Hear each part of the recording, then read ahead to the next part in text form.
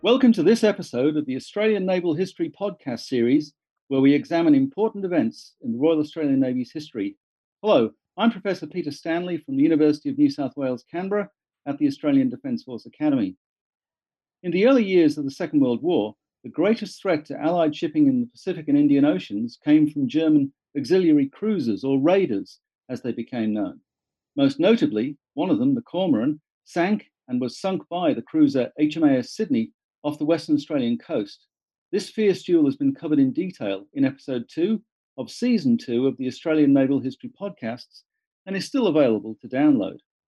To discuss the story of the German raiders today, I'm joined by Oberleutnant Zerze Tim Döbler of the Bundesmarine, on the line from Germany. His academic studies included research on the German raider campaign. Welcome, Tim. Also, Mr. John Perryman, who's the Director, Strategic and Historical Studies at the Sea Power Centre Australia, and Canberra writer Stephen Robinson, who last year had published his book, False Flags, Disguised German Raiders of World War II. Thank you all for joining us today. First off, Tim Döbler, what was the German naval strategy for operations in the Pacific and Indian Oceans? As one can imagine, the German naval planning prior to the Second World War was highly influenced by the consequences of the Versailles Treaty, which limited the Reichsmarine in size and strength after the First World War. Beside the difficulties for the Germans to generally support a navy after 1918, the question of how a future war would look like and how it will be fought was omnipresent in the interwar period. Due to these limitations, a clash of battle fleets was far from likely, and therefore the idea of a more intensive commerce warfare was shaped. This finally led to the plan to attack the enemy's most important sea lines of communication. But here we find the same lack of accuracy in wording a strategy like the German Imperial Navy lacked before the First World War. Like in 1914, the Navy made plans for several scenarios depending on different enemies. And in 1939, a war against Great Britain was the most unfavorable one. However, after the outbreak of the war and the declaration of war upon Germany by Great Britain and France, Great Britain was named the main target for commerce warfare. The task basically was to destroy the enemy's merchant shipping, to attack enemy units just in case they were inferior, and to hide and escape into the vastness of the oceans. Depending on the range, the Kriegsmarine initially intended to use U-boats and mine layers in the areas close to the British coast, its pocket battleships and cruisers in the North Sea and the Atlantic, and the auxiliary cruisers had the task to cover all other oceans. I assume that the High Command of the Kriegsmarine thought about sending raiders as far as the Pacific and Indian Ocean, yet they never expressed it in the proper strategy. Thanks. Stephen Robinson, can you explain what these Kriegsmarine auxiliary cruisers were? How many were there, and how well armed were they? Well, auxiliary cruisers are commandeered civilian vessels that have been converted into warships. So what the German Navy did initially in World War I, but later in World War II, was to convert freighters into raiders, and then they could be armed with hidden weapons and voyage under false neutral flags, and thus to unsuspecting eyes they would appear to be neutral merchantmen on the high seas. So during World War II, the Germans converted 11 of these freighters into raiders, 9 of which conducted operational missions, and 7 of these in the Indo-Pacific region. Now, these raiders were heavily armed with 5.9-inch guns, torpedoes, rapid-fire anti-aircraft guns, mines, and seaplanes. So we're talking very, very deadly firepower here, all concealed in hidden compartments that could be swiftly brought into action when required. And this form of warfare back then was perfectly legal under the Hague Convention, provided that the German flag was raised and all neutral insignia removed before opening fire. And I believe the first German vessel to open fire was the Orion. John Perriman, can you tell us about its exploits? Absolutely. Now, the Orion, in fact, its first victim to fall to it was, in fact, the Niagara, and it didn't fall to gunfire. It actually fell to a mine. And that mine had been sown along a northwest line to seaward of the Gulf of Hauraki in New Zealand. So on the 18th of June 1940, the Niagara strikes not one, but two of these mines. She goes to the bottom and she takes with her 2.5 million pounds of gold bullion, the property of the Bank of England, which was part of her cargo. So this is now happening at a time where in Europe, the Blitzkrieg is in full swing in Europe. And on the other side of the world, all of a sudden, war has come to us in the Pacific. So this was a real sort of event for those people who were waking up in New Zealand that morning and learning of this news. Now, the response from the New Zealanders, the Niagara strikes this mine. The very first thing, of course, is to render assistance. So this happens not far from Auckland, about 60 nautical miles to the north, and they dispatch HMNZS Achilles to go and investigate. Now, the problem with these raiders, not just being heavily armed vessels in their own right, but they have this asymmetric weapon that they carry, which is the sea mine, and they have lots of them. So in an instant where a ship has fallen victim to a sea mine, any ship going to its assistance must do so with extreme caution. And of course, this was how HMNZS Achilles found herself approaching that area fairly gingerly that morning with her paravanes rigged, which were basically a measure that would cut moored mines free and provide the vessel some form of protection.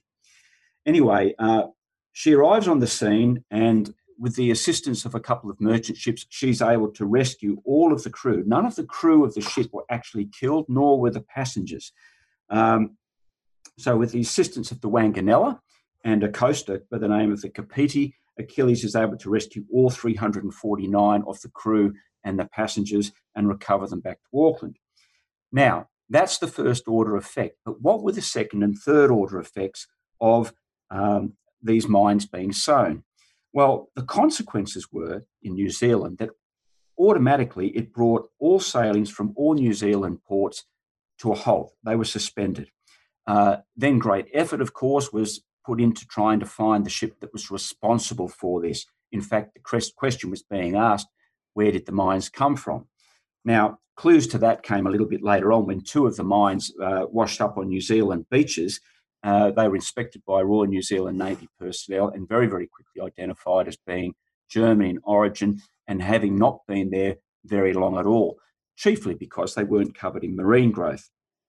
Naturally, Australia was advised of the presence of mines in the Pacific, and the Australian Naval Board also took measures, issuing immediate instructions that all of the merchant ships traversing its coastline were to keep out of the 100-fathom line. In other words, deep water where it was safe.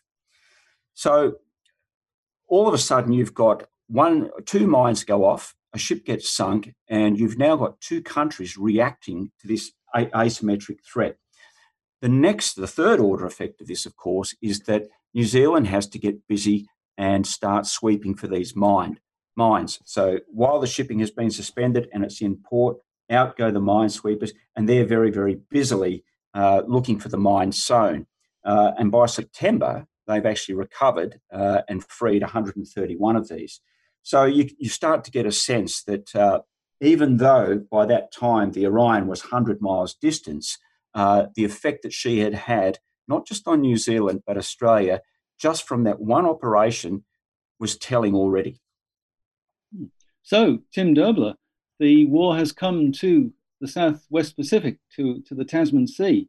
Can you tell me how the German maritime authorities, the German Admiralty, the Kriegsmarine, were controlling this war on the other side of the world? Well, the commanding officers of the German raiders were issued with orders prior to their operation, and in these orders they were just told where to go, and once they were in their respective area of operation, they were free to sort of act on their own initiative. So it all comes down to the captain's initiative. Exactly, and for example, the Orion is actually a good example that that the information the commanding officer got were very limited. When Orion left in April 1940, the captain wasn't aware of Operation Weserübung, for example, the German assault on the Scandinavian countries Denmark and Norway. And she managed to slip through the Allied warships from in the North Sea into the Atlantic. And the last order she received from the High Command was to start her operation off the coast of Newfoundland, to pretend that there is another German battlecruiser around. And from there, she went south to the Pacific Ocean, and was more or less by her own, and the initiative was by the commanding officer. So that they weren't able to communicate with Germany, and am I right in thinking they weren't able to receive messages from Germany? The Germans had a quite good organized supply chain. So the Germans regularly sent supply ships to the Atlantic Ocean, to the Indian Ocean, to the Pacific Ocean, and the supply ships exchanged information with the raiders, and they received information of the ongoing operations as well. So what they did, they took the information got by the raiders and brought them, for example, to Japan, to the German embassy, and they transmitted the information to Germany, because one advantage of the raiders was that they were camouflaged, and any use of radio signals might have led to their to their exposure. Yeah, to their exposure, exactly. Thank you. John Perryman, Orion, which Tim has been talking about, was followed by Comet, and I believe Comet entered the Pacific Ocean by an unconventional route. Can you explain how that went?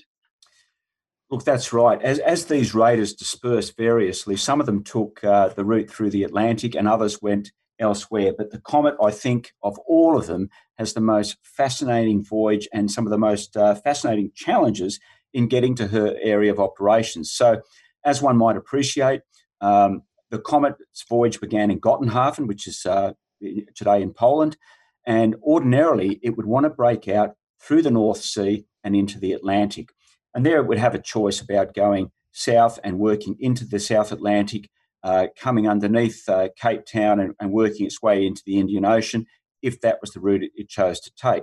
But in this case, an agreement had been come to with the Soviets, who Germany had a non-aggression pact with at that time.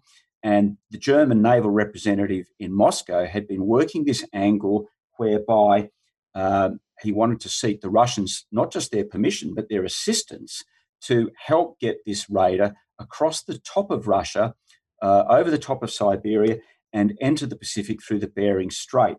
So this was, as you would appreciate, quite a daunting thing. That particular waterway in the winter months of the year is frozen solid, and it can only be negotiated in the summertime. Even then, you need to have expert navigation skills and more often than not, a pilot who can guide you through. And that was normally in an icebreaker or a series of icebreakers, because you can imagine if you're traversing across the top of the USSR, it's a significant distance. So when the operation began, the ship left Gottenhafen in July, steamed northwards. It took a route along the coast of Sweden up into the Barents Sea and towards its first rendezvous with the first of 3 Soviet icebreakers. Now, what's really interesting here is to note the level of mistrust, notwithstanding the agreement that had been made between the Germans and the Russians, because the Germans were reluctant to actually disclose the precise nature and movements of the comet, as they didn't want the Russians to find the reason to cancel their participation. So when the comet actually arrived where it was supposed to for the first rendezvous, it happened unannounced. There was a little bit of a delay. The captain of the comet used that time in the Barents Sea to further drill his crew, and then he started his voyage eastward across the top, which took quite a bit of time. Now, they did that in stages. Visibility was poor, there were ice flows, there were snow squalls, fog frequently caused the ships to lose sight of one another, and on those occasions when Comet became stuck in ice, she was entirely dependent on the Russians to free her. There were times where visibility was so poor that they only knew where the icebreaker was through the sounding of bells and the use of searchlights. And that was the only way that they were able to maintain contact. So when you consider the Comet's voyage begins in July, by September, the weather had improved and the Comet found itself in open sea, with the Bering Strait in front of it. But then there's a little bit of a twist to this story, because the captain of the last icebreaker comes on board the Comet and speaks to the commanding officer and basically says, "I've received orders to turn you around and take you back to Europe." And there's this, uneasy moment there where Captain Eisen turns around and says, "Look, I've received no such orders from Germany. Why don't we just wait and see about that and see if we can confirm the orders?" In his own mind, though, he's reconciled that they've come this far and there's no way in the world that he's going to turn around. So he's already resolved to do that. And in fact, that's what happened. And that is how the Comet actually ends up in the Pacific. Captain Eisen's comments after this 3,300-mile voyage, an epic voyage which demanded long hours on the bridge in absolutely appalling conditions, prompted him to reflect that this trip has been enough for me. I would not do it again voluntarily a second time. But he'd achieved the first part of his mission, which was to get into the Pacific. He was there now, and he was about to meet up with some of his sister ships.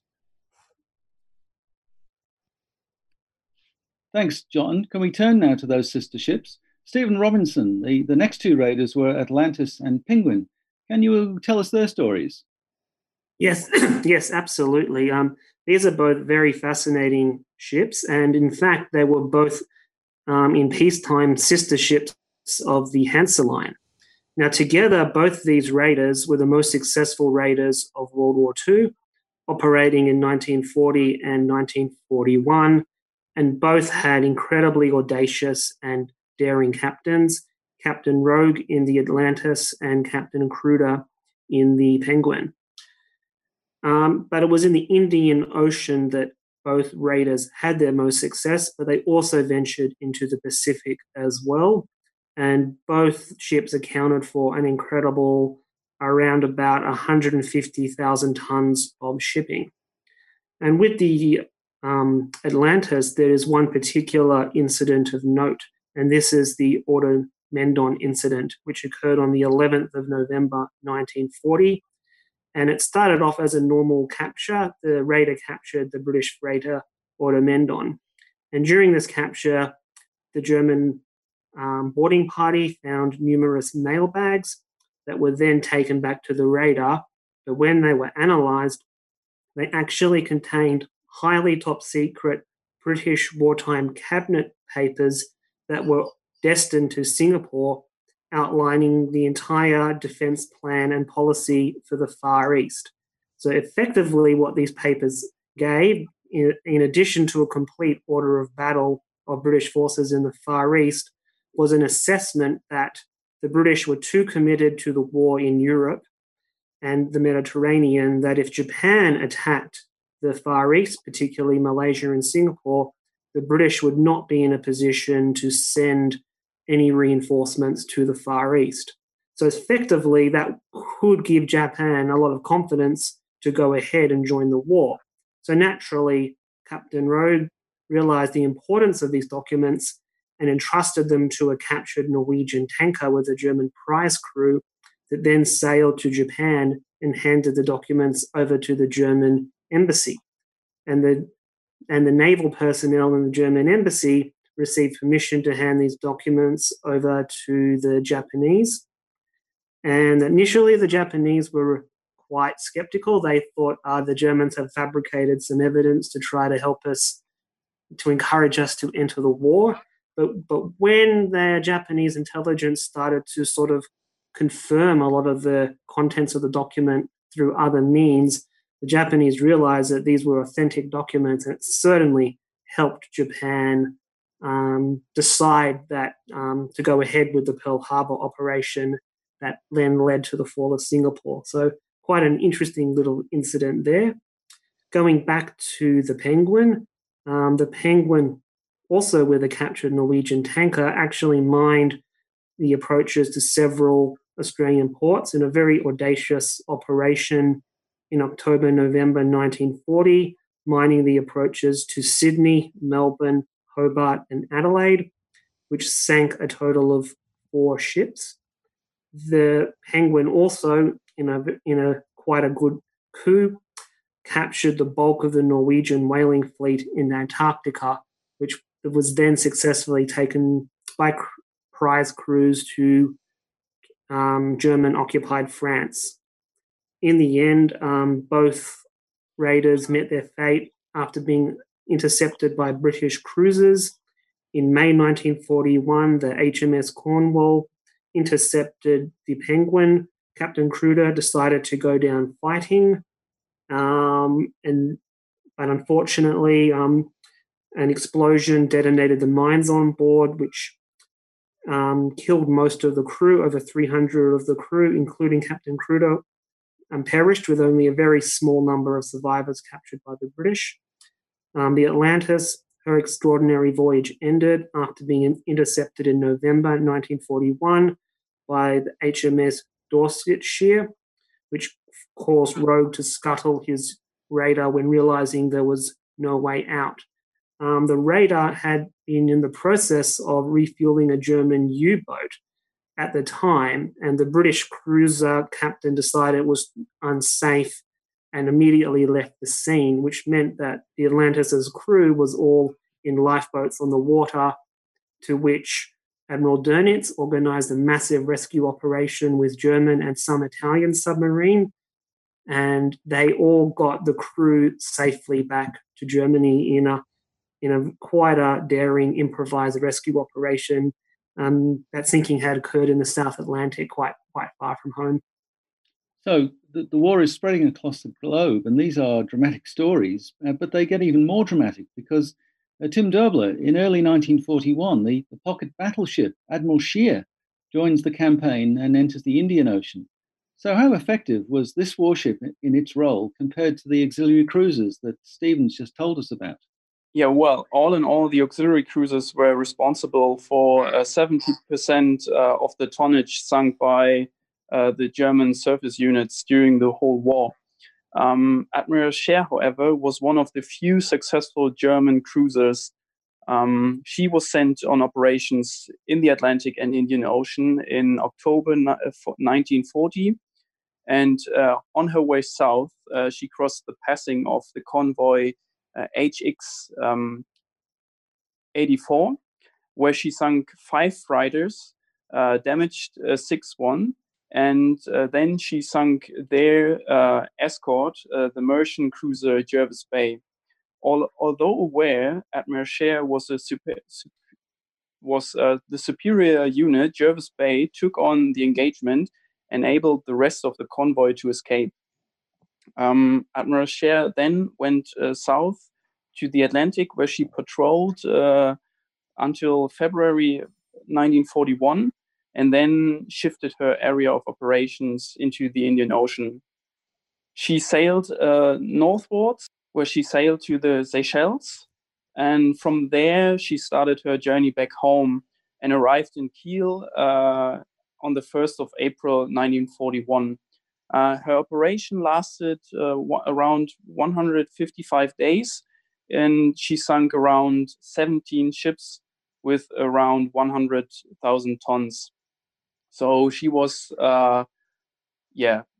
compared to the auxiliary cruisers, one of the few German cruisers who managed to sink this amount of tonnage. And to return to Germany. Right. Mm.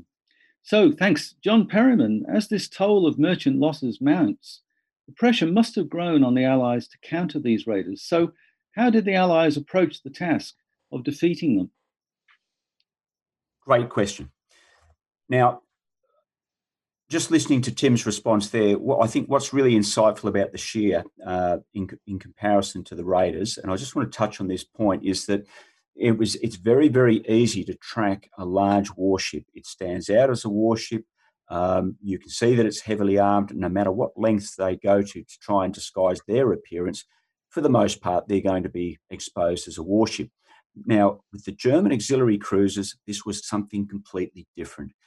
These vessels that Stephen has discussed and explained to us, heavily armed, very, very adept at conducting their operations and changing their appearance routinely, adopting the appearance of the sorts of ships that one would expect to be operating in the Indian Ocean, in the Atlantic Ocean, and in the Pacific Ocean. And they would do this very, very smartly and routinely. And it was simply a matter of melting away into the Pacific or wherever and putting the crew over the side, rigging up false structures, and completely changing the guise of the ship. Very, very difficult to do. So the challenge for the British and the Australians and the Allies generally at this stage of the war was, following the German dispersion of these ships around the world, how are we going to counter them? And the answer to that is through intelligence. So here in Australia, an effort was put into, how can we do this? Now, for the Royal Australian Navy, we had a very, very good network at that stage, headed up by Commander Rupert Long, who was the Director of Naval Intelligence. It was a network which had been long established with the British Admiralty, and there was a good exchange of information going backward and forward. But over the top of that, they also created something which was known as the Combined Operations Intelligence Centre. And this was where it would meet once a day in Melbourne to look at the strategic situation and see where these raider threats, among others, were taking place. Now, initially, the Navy representative on that was Long. He was a little bit disarmed, unhappy with how this was proceeding, because he found that at that stage of the war that his Army and Air Force counterparts were more centred on the domestic Australian issue, whereas the Navy had been looking at it in a much broader sense. The effect that the raiders were having around the world was making everybody nervous. Routine convoys which carried troops weren't going along the routes that they needed to go with, or important warships were having to be corralled to form convoys to better protect them. So these ships dispersed were becoming more than just a nuisance value. I guess that the main success of the Combined Operations Intelligence Summary came when Long was actually appointed the director of it, having discussed a number of its shortcomings, and from then on, there was a greater exchange and a greater appreciation and distribution of the material that was vital to countering the broader naval threats. And this is where we started to, really understand from other encounters with raiders a little bit more about their nature of operations and things like that. So that was of great benefit. But there was still this great sense of nervousness, particularly among merchant ships in the vastness of the oceans that surround Australia. And what I mean by that is there wasn't the warships to escort them. Often their voyages were made in isolation at high speed, where they maintained radio silence. And when a merchant ship was sunk, for the merchant seamen on board, their contract went down with the ship. So what that meant for them was if they were to survive, well, that's one thing, but they weren't getting paid either. So that had an effect on their family as well. I would like to touch on Captain Joseph Burnett, who was the captain of HMAS Sydney when it did battle with the Cormoran. He was at one point the Assistant Chief of Naval Staff in Melbourne, where the naval headquarters was, and he took a very, very keen interest in the raider problem. Down there, we had a number of measures put in place to keep an eye on the merchant ships that were in our immediate area. And what that meant was they stood up a place, or a section, I should say, called the Mercantile Movement Ship Section. It was chiefly manned by women of the Women's Royal Australian Naval Service.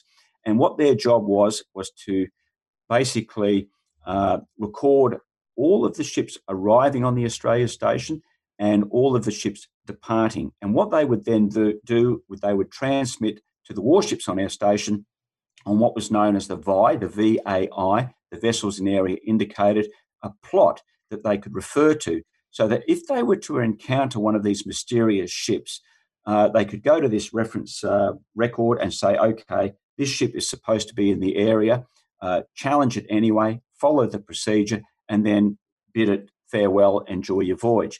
But this was one of the initiatives that was thought to be foolproof. Now, in the case of Captain Burnett, when he was the ACNS, the Assistant Chief of Naval Staff, he took a vested interest in all parts of the headquarters and in particular the Mercantile Movement section. And he was there on a number of occasions where he observed that the system was in fact fallible, where you had merchant ships arriving on the Australian station that had not made it onto the VAI. So he understood that that was fallible. It was supposed to be foolproof, but it wasn't. And that may have come back and had some sort of influence on him later on. And interestingly, it was him in December 1940 that prepared a paper headed "The Policy Against Raiders in the Indian and Pacific Oceans," based on the observations and his experience in that. So holistically, just to recap, intelligence was gathered from any encounter that had been made with a raider.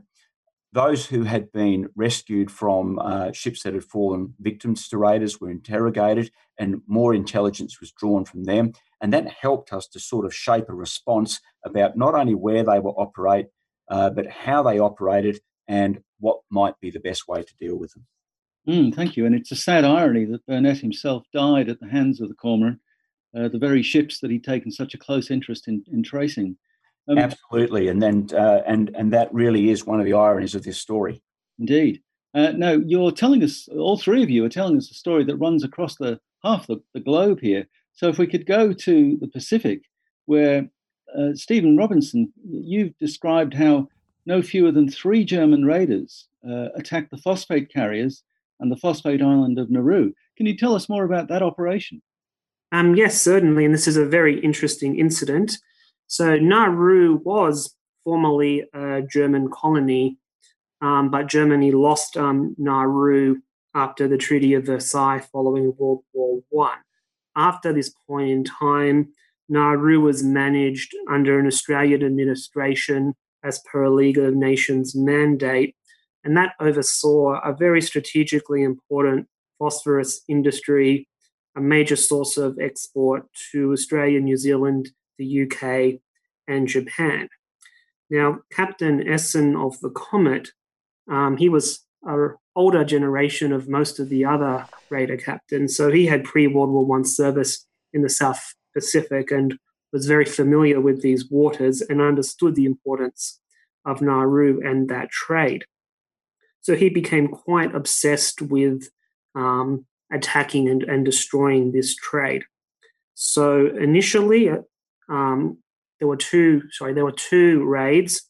The first raid, the raiders Orion and Comets, supported by the supply ship Cumberland, approached Nauru and attacked the shipping around Nauru in bad weather over the 6th to the 8th of December 1940. They sink 5 ships, which is a major success. Essen, although had originally intended to land a shore party to destroy the infrastructure on the ground, but the bad weather had prevented it. And his obsession with this target meant that he couldn't let it go. So the comet, by this time working by itself, returned to Nauru on the 27th of December and bombarded the shore infrastructure, destroying the phosphorus industry there, creating a massive amount of economic damage. And this was the only shore bombardment of the German auxiliary campaign. But the German Navy was not entirely happy with this. Essen was certainly praised for his daring attack that did cause a lot of damage, but it created a slight problem for the Germans, as neutral but pro-Axis Japan was a major customer of the Nauru phosphorus trade. So this was going to cause shortages in Japan. So although he was praised for the raid, all the raider captains were told not to repeat similar operations in the future. But this incident also brings home the importance of the individual character of each raider captain. And as Tim mentioned earlier, they were entrusted with very high amounts of initiative with very vague orders. And this is an incident that evolved out of a particular personality. Mm. And just as a follow-up to that Nauru incident, the raiders are attacking ships and capturing their crews. So they need to do something with their crews. Can you tell us what happened on Emirau Island? Yes, certainly. So when the Orion and the Comet were working together with the Cumberland, with the Nauru and other operations, they eventually had over 600 Allied prisoners, merchant seamen, passengers, including women and children, that was simply becoming too many mouths for them to feed. Now, Captain Essen was a very sort of humane, old-fashioned sort of a man, so he decided to release most of these prisoners in order for the Germans to be rid of the responsibility of looking after so many people. So the German ships arrived at the island one morning and released 514 prisoners. The captain of the Orion refused to release some of the military personnel he had captured, but all these prisoners were released into the care of two families of British plantation owners and the indigenous population that agreed to look after these castaways until help could arrive. So after the Germans left the scene, the castaways spent their time creating makeshift shelters, gathering food, but one small group of experienced merchant seamen, they took a small boat to New Ireland in order to raise the alarms, since there was no radio where they were, and that started an Australian-led rescue operation. Now, initially, an Australian flying boat arrived to take the key merchant officers directly to Melbourne for intelligence debriefings, and these were overseen by Commander Rupert Long, Director of Naval Intelligence, who personally interviewed these men. Eventually, 3 ships evacuated the other survivors and brought them to Australia, and more intelligence debriefs were also conducted.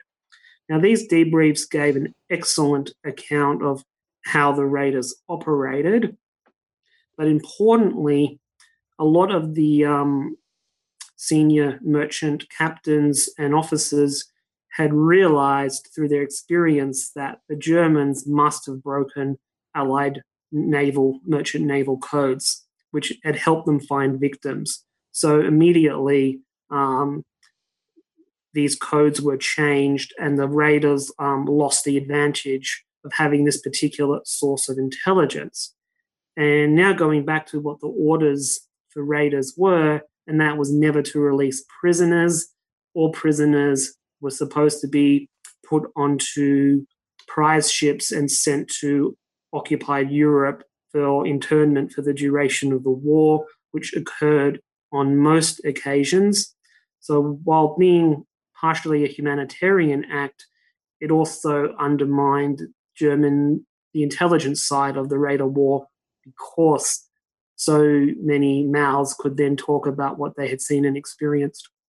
Indeed. So humanity in this case actually came back to bite the Raider captains. Well, can we shift the theatre now from the Pacific to the Indian Ocean? Tim Derbler, can you summarize what was happening in the Indian Ocean?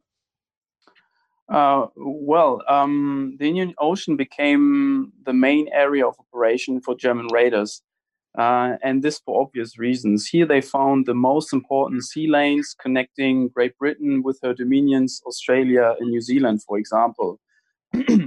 Although the German raider Atlantis operated as far north as the Bay of Bengal, in 1940 the raiders were focused on the area between Australia and South Africa. And in the duration of the war, at least 5 of the 9 active auxiliary cruisers operated there at one stage of their operation. And here they managed to distract the merchant shipping and sunk around 60% of their victims. And that brings us to late 1941, and the most important or the most significant action for Australia in this theatre, and that's, of course, the Sydney Cormorant battle, which resulted in both ships being sunk. John Perriman, can you discuss the challenges of engaging raiders when they were finally identified and encountered at sea? How did that work? Well, the greatest challenge was identifying them. So if you had a Commonwealth warship and it came across a suspicious merchant vessel, the very first thing that one had to ask itself, is it friendly? Is it an enemy? Is it a neutral? And you had to take that into consideration. You certainly didn't want to open fire on a friendly ship, and firing on a neutral ship was equally bad. So I think that with the raiders and their penchants for deception, any warship would have to was at a disadvantage. For the raider, it was very, very obvious what they were dealing with, but for any other ship, it was not as obvious. So there were a number of procedures that were put in place, and identifying the vessel was pivotal. First of all, they would challenge them, tell them to hoist their signal letters. Now, for Allied ships, a procedure had been put in place that if they were challenged by a friendly warship, they were expected to turn away, increase speed, and identify themselves as a precautionary measure. What would then happen is they would check their signal letters that they'd hoisted, which is just 4 signal flags flown from a foremast or a mainmast. They would check it against their records, and as I alluded to earlier, the vessels and area indicator was helpful in that regard. And if it checked out, they would then follow up with a second procedure, which is show your secret call sign. Now, this was something that was developed whereby the first or the second and third letters of their 4-letter call sign would be transmitted to them, and their response was to reply with the first and fourth. And if that happened, it was basically, thank you for your cooperation. We wish you a pleasant voyage. So that sounds quite simplistic, but in order to do that, you had to get pretty close to these ships. Visual signalling was restricted. The advantage that any warship had approaching a raider was to stand out of range and keep that vessel under the guns of yours. So your reach basically would see that you were at the advantage. Now, when it came to visual signalling, you had to get close to read the visual signals. And if a ship was up sun or if it turned into the sun, it made it all the more difficult. The raiders themselves employed all sorts of tactics, and certainly the Cormorant did this in the episode with the Sydney, where they made a real display of fumbling the flags, being panicky, and giving this illusion that they were being set upon. So, as you've said, the vexing question was, how do you go about this? As far as experiences are concerned, let's have a look at 2. The New Zealand ship, HMNZS Leander, she had an incident where she intercepted an Italian raider, the Ram 1, in the Indian Ocean in February of 1941. And after following the procedure for challenging that vessel, she found herself within range, and it was a near thing for her. She eventually got the upper hand and Ram was disposed with, but she was not the only one. HMS Cornwall was another. In her case, she received scathing criticism for allowing herself to become within range of the Penguin. So there were these instances where it wasn't isolated to HMAS Sydney. There'd been a number of situations that had taken place previously where other warships of the Commonwealth had found themselves, facing a similar problem. The difficulty of Sydney, of course, was that she got way, way too close, and when the net was laid at her feet and the trap was sprung, it was too late. So the Cormorant is sunk, and that may seem to be the end of the German raider war in the Indian Ocean. But Stephen Robinson, the raiders Thor and Michael restart the raider war in the Indo-Pacific in 1942. How did their voyages differ from the earlier campaign? The most important factor is the obvious increased strength of the Allied navies, and therefore that creates a restriction of German operations. It's also much harder for the Germans to send out supply ships. A lot of the supply ships are being sunk around at this time, so it's far harder for the Germans to sustain raider operations, as now the war is turning against the Axis. So, however, we still see successful voyages, just as not as successful as the earlier voyages. But the Indo-Pacific region had changed a lot from a relatively peaceful strategic backwater into a major theatre after Pearl Harbor. So now the raiders can benefit from their Axis ally Japan through access to Japanese bases, which does change the way the operations were conducted. So now specifically talking about the Thor initially had a first voyage in the South Atlantic in 1941, returned home after a very successful raid. Then the Thor departed on a second journey, eventually from Germany all the way to Yokohama, raiding the Atlantic and the Indian Ocean on the way, sinking 10 ships. So quite a successful operation, but not as successful as the first voyage. The Thor was then preparing for another voyage when she was accidentally sunk when there was an explosion of another ship in port that also destroyed the Thor. Now, the Michael voyaged from Germany to Yokohama, also arriving in March 1943, sinking 15 ships along the way, which is still an impressive tally. The Michael then attempted a second voyage in the Pacific and Central Pacific areas and was on the verge of returning to Japan when the raider was sunk by the US submarine Tarpon on the 20th of October 1943. And during this voyage, the raider only sank 3 ships, which is a dramatic decrease in success compared to all other raider voyages. This was the last German auxiliary cruiser voyage, and the destruction of the Michael caused the end of that era. So you've looked at this campaign through your book, False Flags, Disguised German Raiders of World War II. Can you give us a summary of the final total of, say, ships lost and people killed through the course of this long raider campaign on the Allied side? Yes. So the German auxiliary cruisers sank almost 1 million tons of Allied shipping, and considering there was a modest investment to convert these freighters into raiders, that was certainly a wise investment of effort. In terms of the Allied casualties, if we're talking specifically about merchant vessels, sort of the low hundreds is a good estimate of that. The highest loss of life was not merchant sailors, but the crew of the HMAS Sydney, as we've previously discussed. So the raider captains were quite humanitarian in many ways. However, they were very ruthless about opening fire to silence enemy radios. Naturally, their biggest fear was a raider warning that would broadcast the Allied navies to their presence and risk their own vessel. So until enemy radios were silenced and also stern guns on merchantmen, the Germans were quite ruthless to protect their own ships.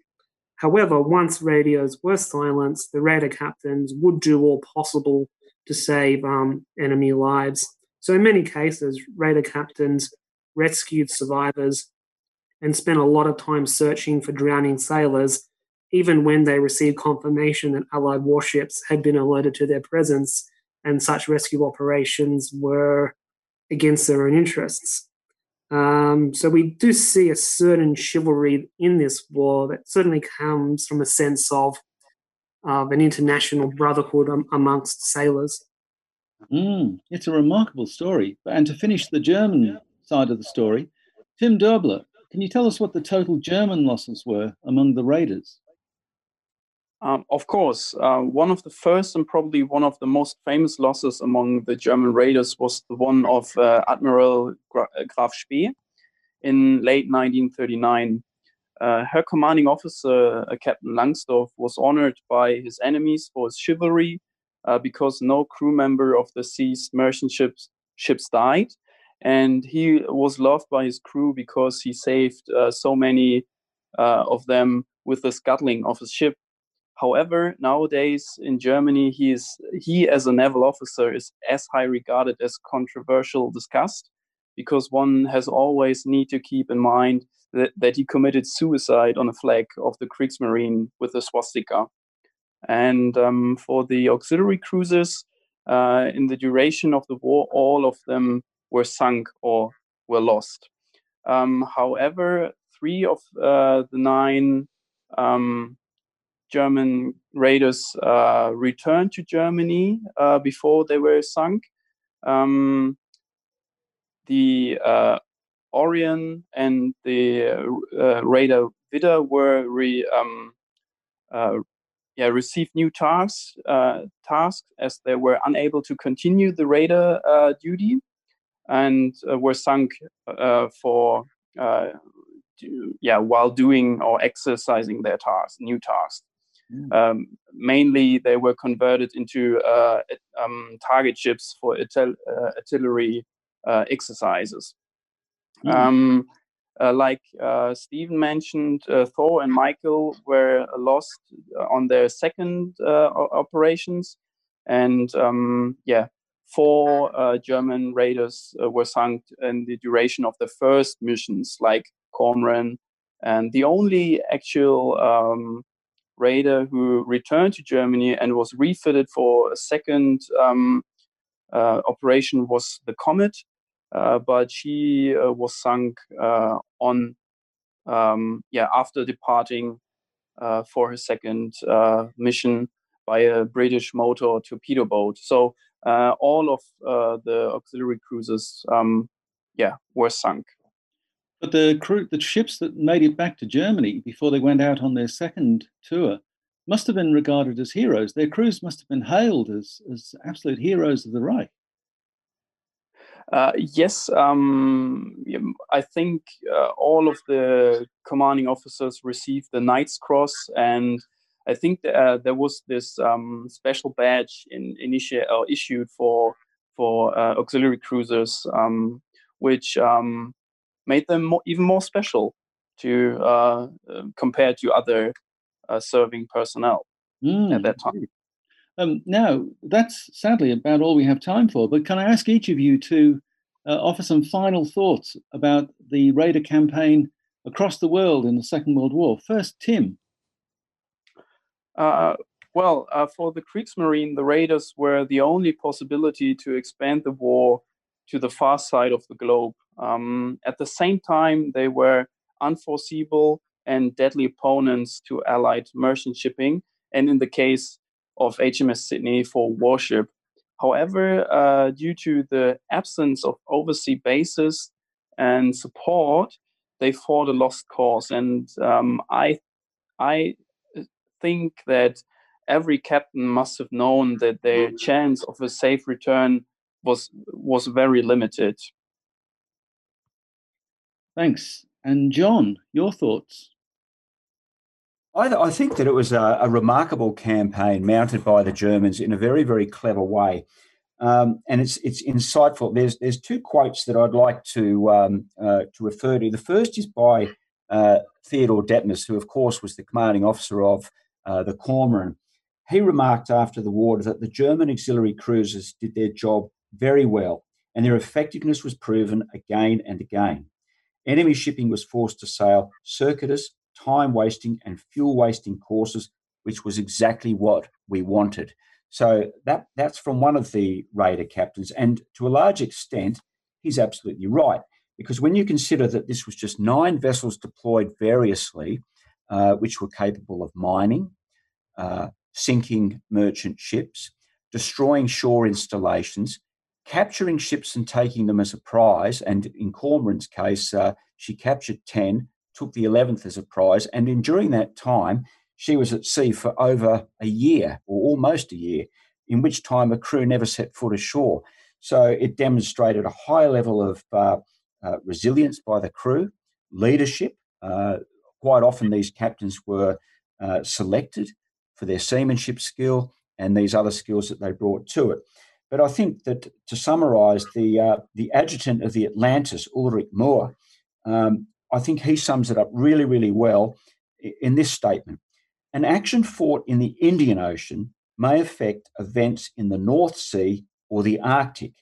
For every ship sunk by a single raider in the course of hours caused scores of others to be rerouted or become harbour bound for weeks, and the decisions of armies battling from Libya to the Volga can be governed by the fortunes of humble merchantmen.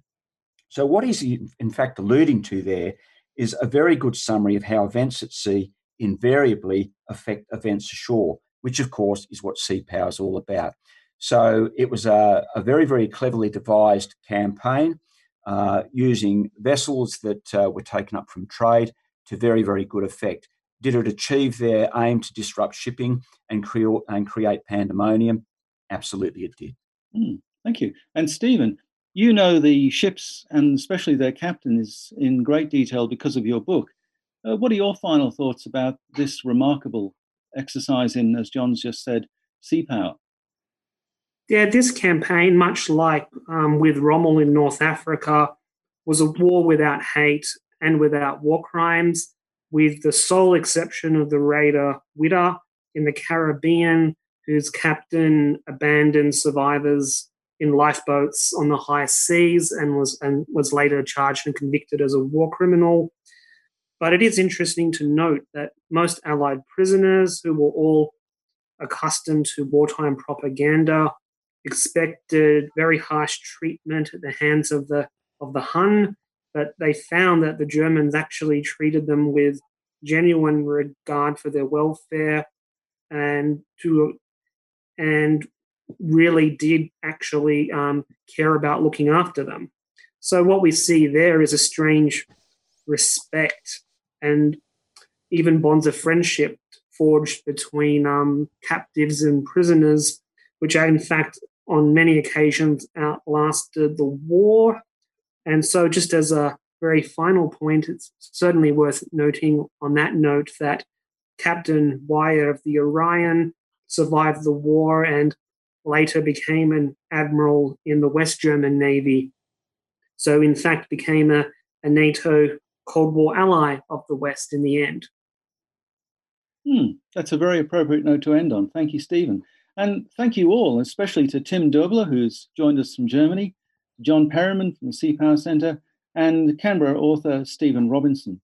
Later in this series, there will be an episode on the little-known German U-boat campaign off Australia, and that's one to look out for. If you like what we've done in this series, please rate this episode using a star rating system, which you'll find on the site. This podcast has been produced by the Naval Studies Group at the University of New South Wales, Canberra. Its production is supported by the Royal Australian Navy's Sea Power Centre, the Australian Naval Institute, the Naval Historical Society of Australia, and the Submarine Institute of Australia.